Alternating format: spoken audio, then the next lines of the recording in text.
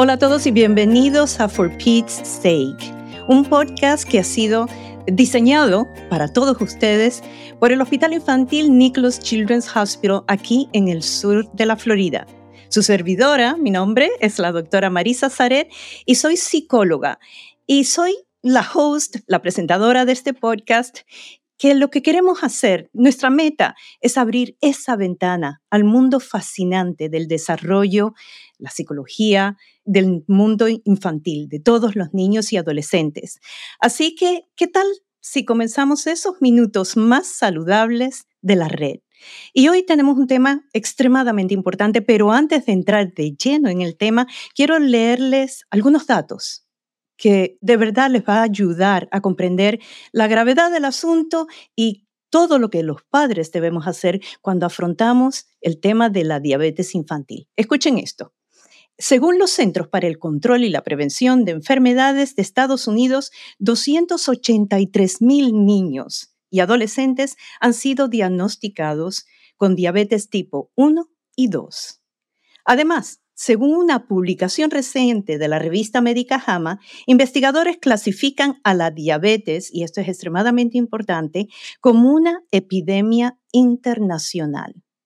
Las consecuencias en la salud física y emocional en los niños, en los adolescentes y, por supuesto, las familias son muchas. Hoy vamos a explorar esas consecuencias, ese impacto que tiene la diabetes infantil, no tan solo en el niño, en el adolescente, sino también en sus familias. Y para ello tengo una invitada de honor, la doctora Rose Álvarez Salvat, experta en diabetes, psicóloga, y ella es parte del equipo multidisciplinario aquí en Nicholas Children's Hospital que trata a niños y adolescentes que sufren diabetes. Rose, muchísimas gracias por estar con nosotros. Gracias.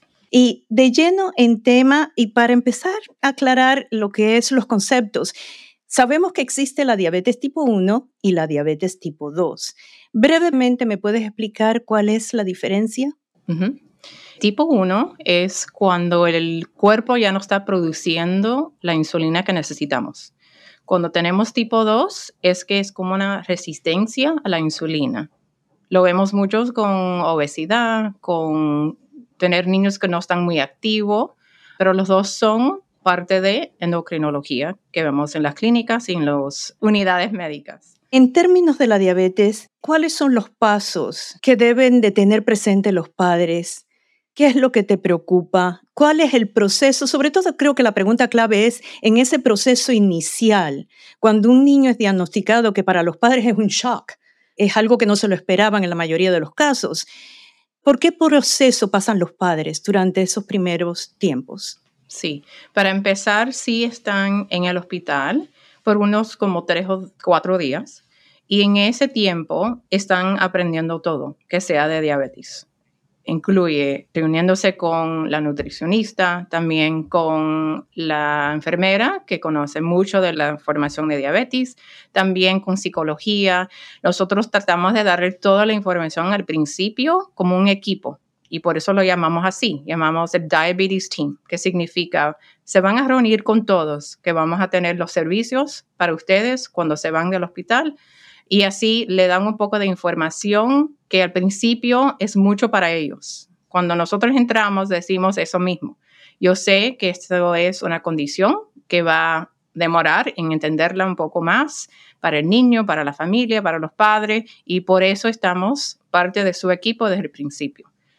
Tratamos de ayudarle con, bueno, vamos a ver lo que va a pasar cuando entras en el colegio. Ok, ¿con quién tienen que hablar? A ver, vamos a hablar de la familia.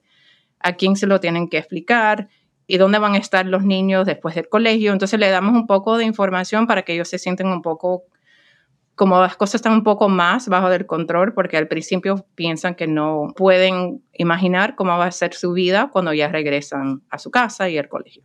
Eso es lo principio que hacemos.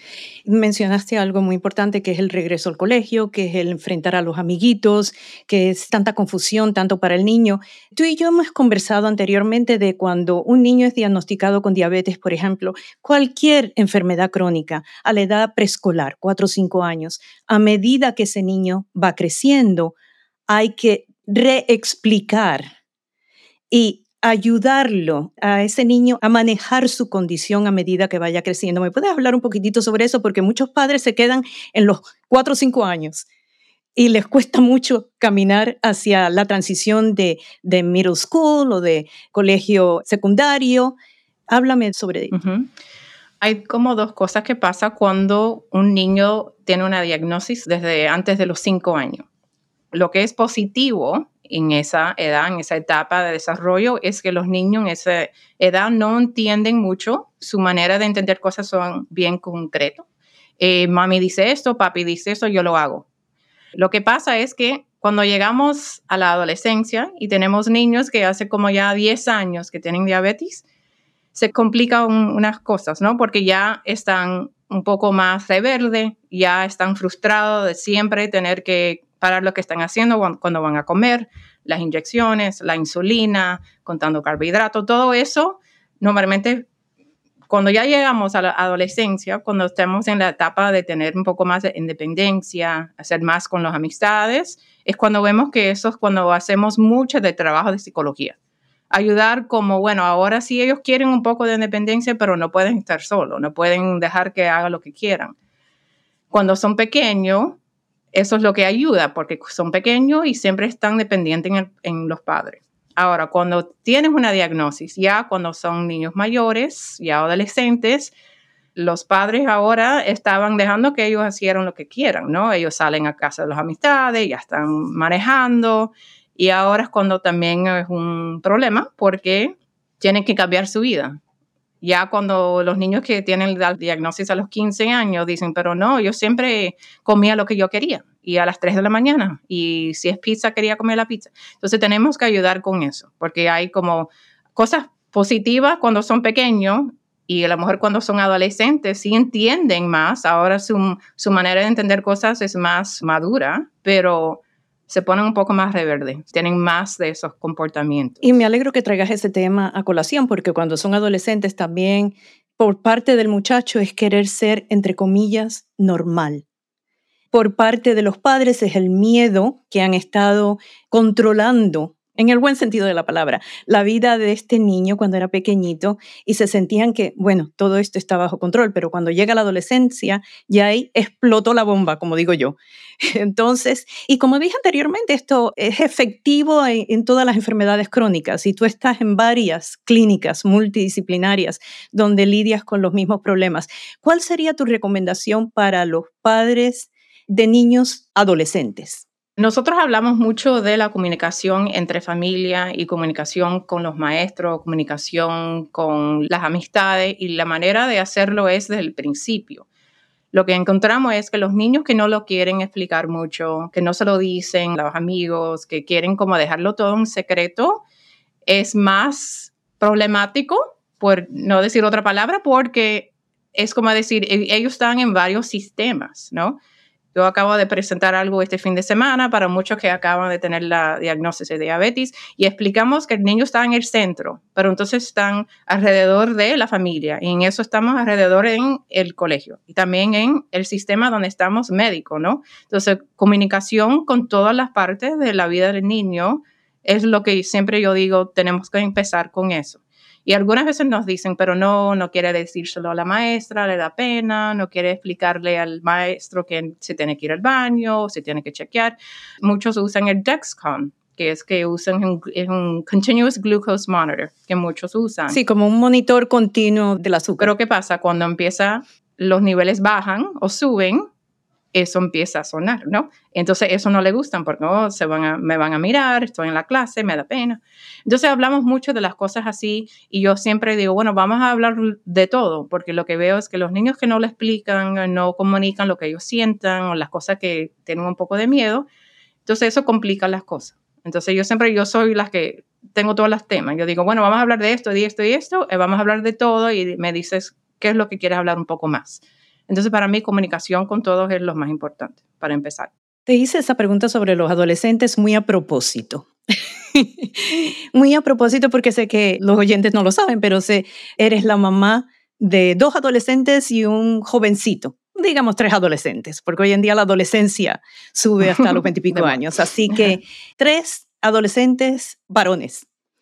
el reto. Y uno de ellos, tengo entendido, tiene una enfermedad crónica, sufre de alergias. ¿Cuán duro?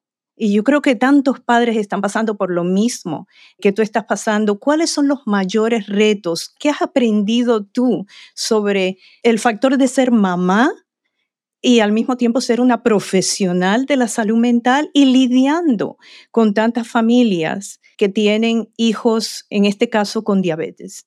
Yo siempre digo también con los pacientes que tengo que tenemos que seguir la rutina normal. Hay diferentes partes de nuestra vida que a lo mejor se va a afectar. A lo mejor la nutrición, a lo mejor tenemos que parar lo que vamos a hacer para chequear una de las otras, o el nivel de azúcar en la sangre, o en mi caso, el niño mío tiene muchas alergias, tenemos que estar segura que no va a tener algo contaminado en la comida. Lo que yo siempre digo es, pero todo el resto sigue igual. Tenemos amistades, él está parte de deportes, tenemos grupos que nos apoyan, él es un niño feliz, va a un colegio que lo apoya. Entonces yo siempre digo, yo sé que con esta condición te preocupas, pero vamos a seguir el resto del desarrollo de él como quisieras, ¿no? Entonces yo trato de hacer que todo sea igual, sin o con la condición. Entonces eso ayuda también con otras condiciones médicas, porque le digo a los padres, bueno, si a él le gustaba jugar baloncesto, sigue con el baloncesto. Si a él le gustaba tocar el violín, entonces vamos a seguir con eso, porque eso es algo, una parte de la identidad, porque la identidad es muy importante para el niño. No quiero que ellos siempre piensen, eso es lo único que yo tengo. No, tienes mucho más. Y también estar, como decimos, en el sistema que te va a apoyar. Entonces, ten amistades y personas en el colegio. Y es muy importante, en vez de tenerlo todo en secreto o dejar que el niño nunca salga de la casa o nunca puede hacer las cosas que él o ella disfruta. Ahora, el otro lado de la moneda, me imagino que como madre de adolescentes has tenido momentos de altos niveles de frustración. Y muchos padres que tienen niños con condiciones similares pasan por esos momentos porque se aterrorizan de que van a cometer una equivocación, de que van a tener que acabar en una emergencia, etcétera, etcétera. ¿Qué te ayuda y qué le podría ayudar a los padres que están en ese momento tan frustrante de que ven que el muchacho puede estar en mal camino en términos de su salud? ¿Cómo lidiar con ello? Con todos los pacientes que yo tengo, algunas veces yo le digo, bueno, dame una lista de las cosas positivas y cosas buenas que están en tu vida ahora. Y puede ser cosas simples, ¿no? Me gusta ir a mi patio, me gusta ir al parque. Entonces yo digo, dime todas las cosas que son para ti negativas. ¿Cuál es la lista? Entonces yo siempre digo, con la lista positiva vamos a tratar de buscar las cosas que podemos aplicar a las cosas negativas.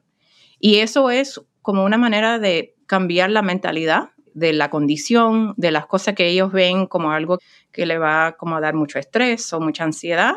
Entonces tratamos de como darle una lista como en la mente. Entonces lo que ayuda con eso también es, algunas veces lo negativo es cosas que no ha pasado.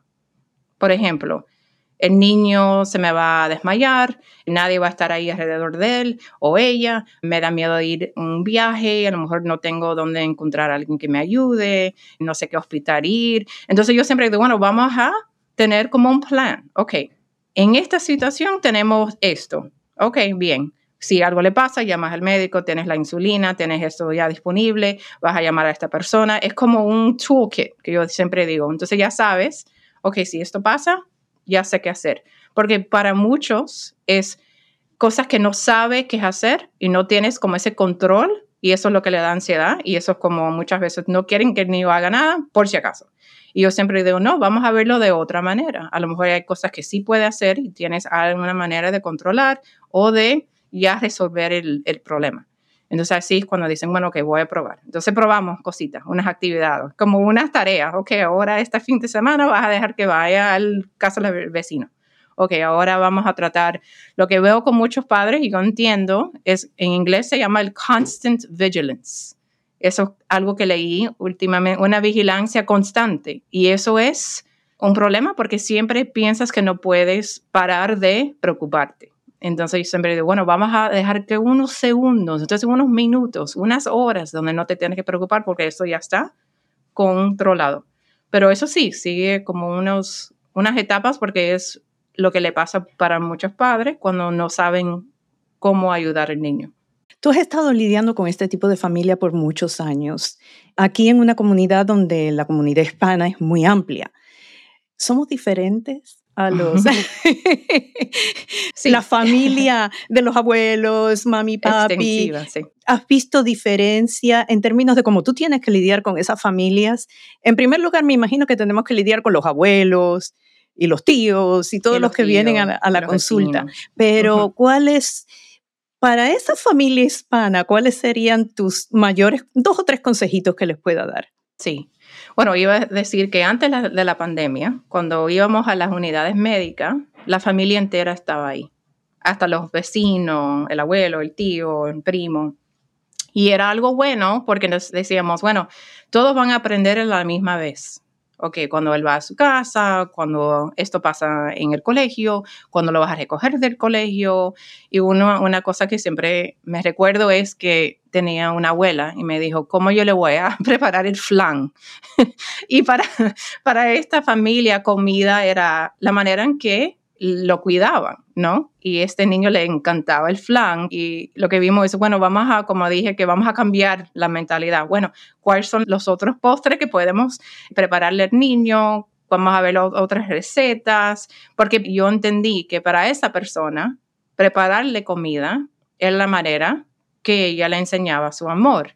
Entonces yo decía, eso es algo de la cultura, ¿no? Hispana también, que comer juntos, prepararle la comida, eso es importante. Entonces tuvimos que como cambiar la mentalidad un poquito, decir, bueno, ok, ¿cuáles son las otras cosas que podemos hacer? Y así todos en la familia estaban de acuerdo. Entonces, una de las cosas que yo digo es, bueno, cambiar un poco, no ser tan rígido en la manera en que pensamos las cosas, porque hay muchas opciones. Y tenemos que pensarla, ¿no? Porque algunas veces si piensas en una, no vas a pensar en todas las opciones que puedes tener. Aprender a ajustarnos, aprender a cambiar, adaptarnos, sí. Que yo creo que es lo primordial. Ros, ha sido un placer tenerte con nosotros. Igualmente. La doctora Álvarez Salvat, psicóloga aquí en Nicholas Children's Hospital y miembro importantísimo en el equipo multidisciplinario de diabetes, que indudablemente toma un trabajo muy intenso de parte de ustedes, de parte tuya, de parte de todos los padres. Así que muchísimas gracias por esta entrevista, por estar aquí con nosotros en For Pete's Sake. Y para ustedes, amigos oyentes, llegó la hora de despedirnos. Pueden escuchar todos nuestros podcasts en TikTok, en Instagram, en YouTube, de aquí del Nicholas Children's Hospital, del sur de la Florida, el Hospital Infantil. Espero hablarles y verles pronto. Mándenos las preguntas que se les puedan ocurrir, porque esos nos dan pie para temas que sé que a todos ustedes les van a interesar. Así que me despido nuevamente de todos ustedes y como siempre les digo, con la salud no se juega.